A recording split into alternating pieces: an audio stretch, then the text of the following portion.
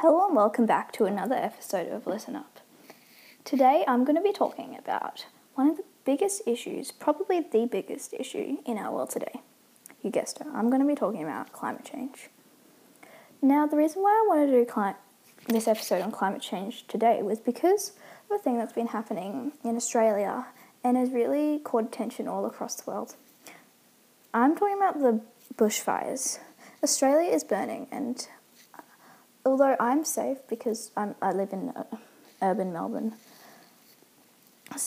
when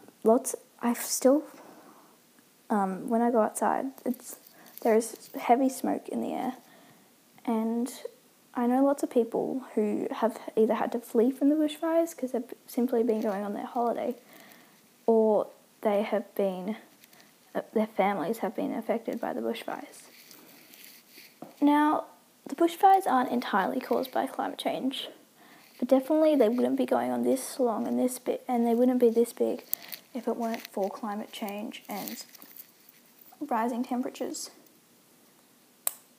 Now, but besides from all the bushfires, they're a really big problem, but I want to look at the bigger picture.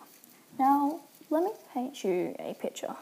Just have a think about this in your minds right now. A dry, desolate wasteland. No trees at all. Stinking temperatures. And part of the land covered in sea because of rising sea levels. California sinking. Antarctica melting. And animals becoming extinct. These are all things that are expected to happen if we don't do anything about climate change. Now, these probably won't happen for a while. Some of these more often than some of these things are more likely to happen. Some of these things are not. For example, all trees disappearing. This is what's said to happen in the future, or what some people are predicting, but I actually doubt it's going to happen. As you see, I think initiatives like Team Trees, which is they recently reached their goal of 20 million trees, are brilliant. People are going out and planting trees, but things like Antarctica melting are something we can't stop unless we decide to change our ways and take one initiative to make our planet better. Now, what exactly is the problem? What exactly is climate change?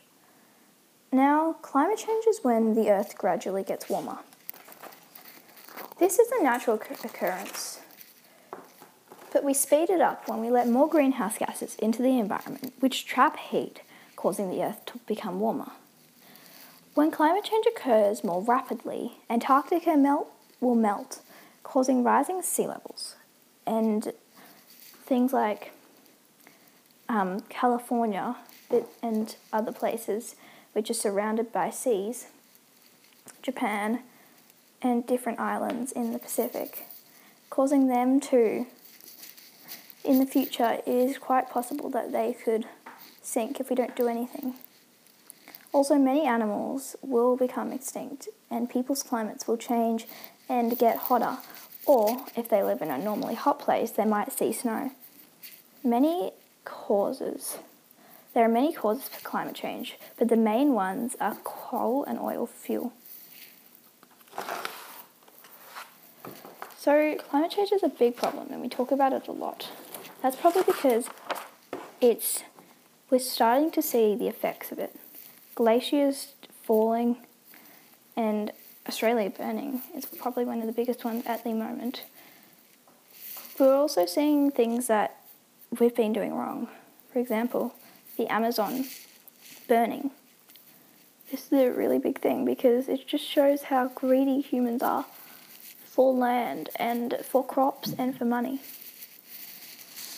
Now, as I talked about in my first episode, there are 3 categories, and I think it's obvious which category this comes under. It's the environment.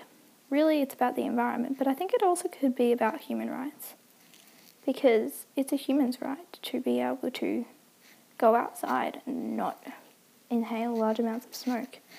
It's a human's right to have a comfortable environment and a safe home, I guess. So, but the main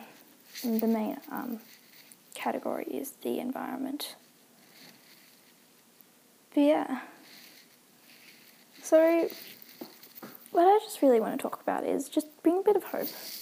The climate and the climate change, global warming, whatever you want to call it, is a really big problem, but we are not at a climate crisis. No. Despite what people say, we are not at a climate crisis. But I reckon, instead, we're at an environmental awakening. Now, these sound like funny words, since so many people are calling it a climate crisis. But really, I think the climate crisis was maybe in the 60s or even the 80s, when they did not realise the scale of what they were doing. They let out hairsprays and different sprays and made a hole in the ozone. They produced large amounts of plastic, and they didn't realise what they were doing wrong. That's why I think now is an environmental awakening, because we have realised what we were doing wrong, and there are so many people, so many good organisations that are out to fix it for the better. But the simple thing is we are using and taking the wrong course of action. We've realised what we're doing wrong, but instead of trying to fix our ways, we're trying to fight.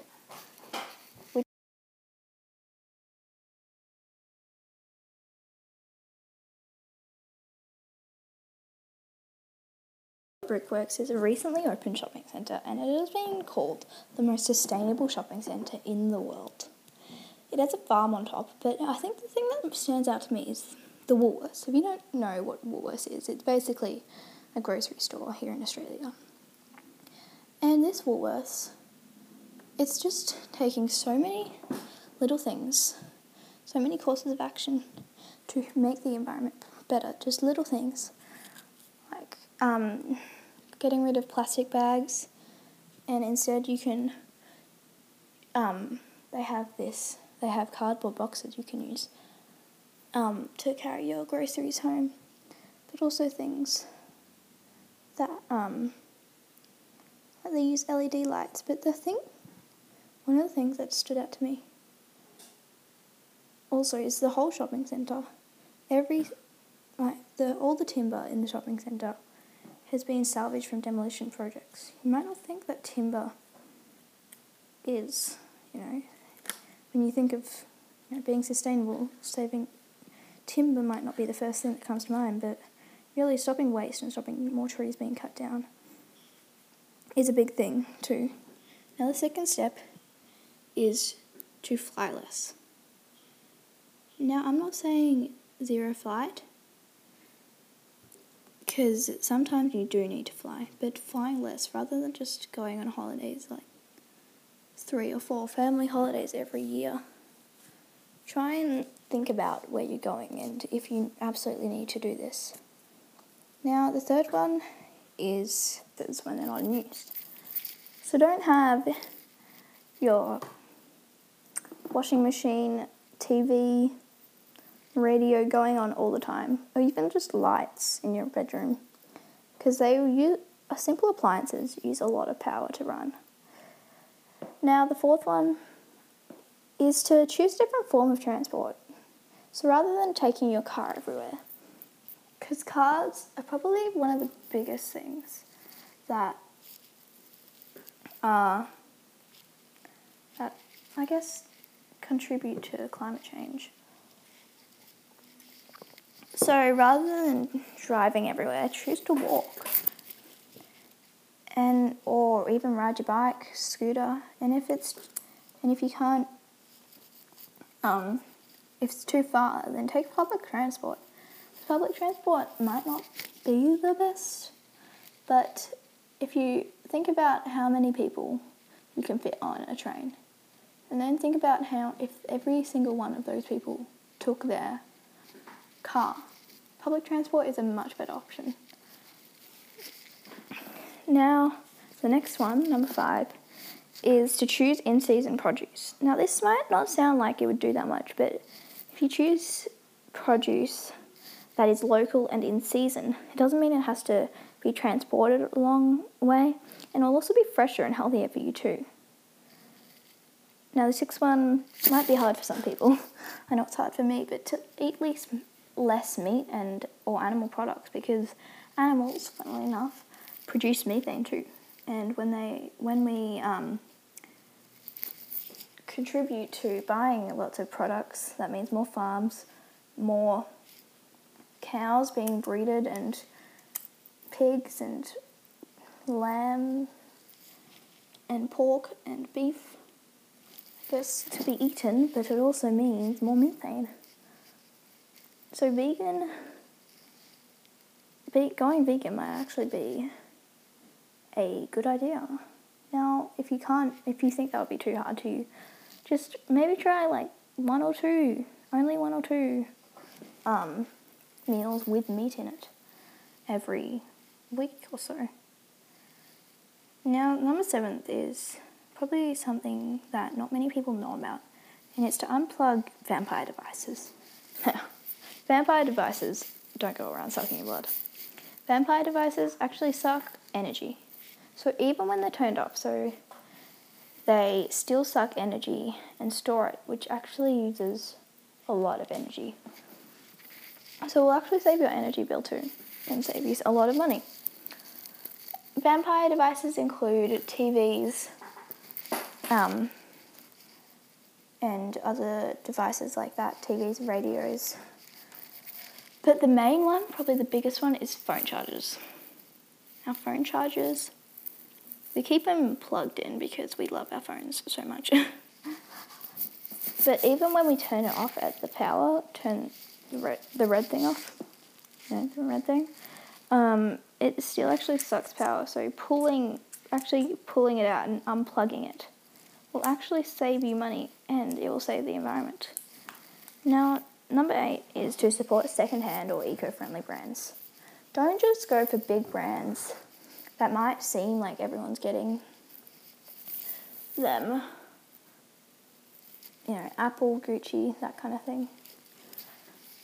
That might make you look good, but it's actually not supporting the environment at all. Cosmetic brands too. Lots of cosmetics involve chemicals that can harm the environment. A good brand, I'm not sponsored or anything, that I use is Aveda. Not only that it's good for it's a shampoo brand and conditioner and hair products, but not only is it good for your hair, but it's also their biggest factory is actually run by wind and solar energy. So not just the thing in the brand, but where the energy comes from. And secondhand is also good, so it doesn't get chucked out and it lives a second life, I guess. The things that you're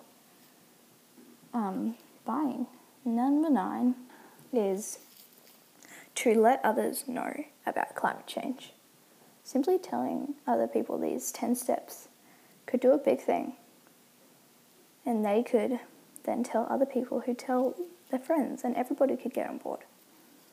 Now, number 10 is to track your impact, or to see how you can, which one of these 10 steps or other things, these are just 10 steps that I've chosen that are probably easiest for some people. But number 10, so tracking your impact and actually seeing where your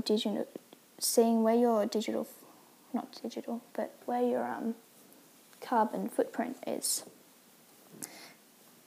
contributing to climate change most. So you can do this by going onto a digital carbon dioxide tracker, CO2 tracker. One of the best ones that I tried is footprintcalculator.org. So that's footprintcalculator.org, no capitals. And it shows you how many Earths you would need to, if everybody lived your lifestyle, how many Earths we would need. And it's really eye-opening and catching. Now those are the 10 steps Now, we really need to take action and do things, but there is hope. I just want you to know that. Don't be afraid. Lots of people are saying that they're not going to have kids, or they're scared about the future, but you don't need to be scared. You just need to take action. Now, thank you for listening up. And remember these 10 steps and take them, not just listen, not just say, but to act. Thank you for listening up. Bye.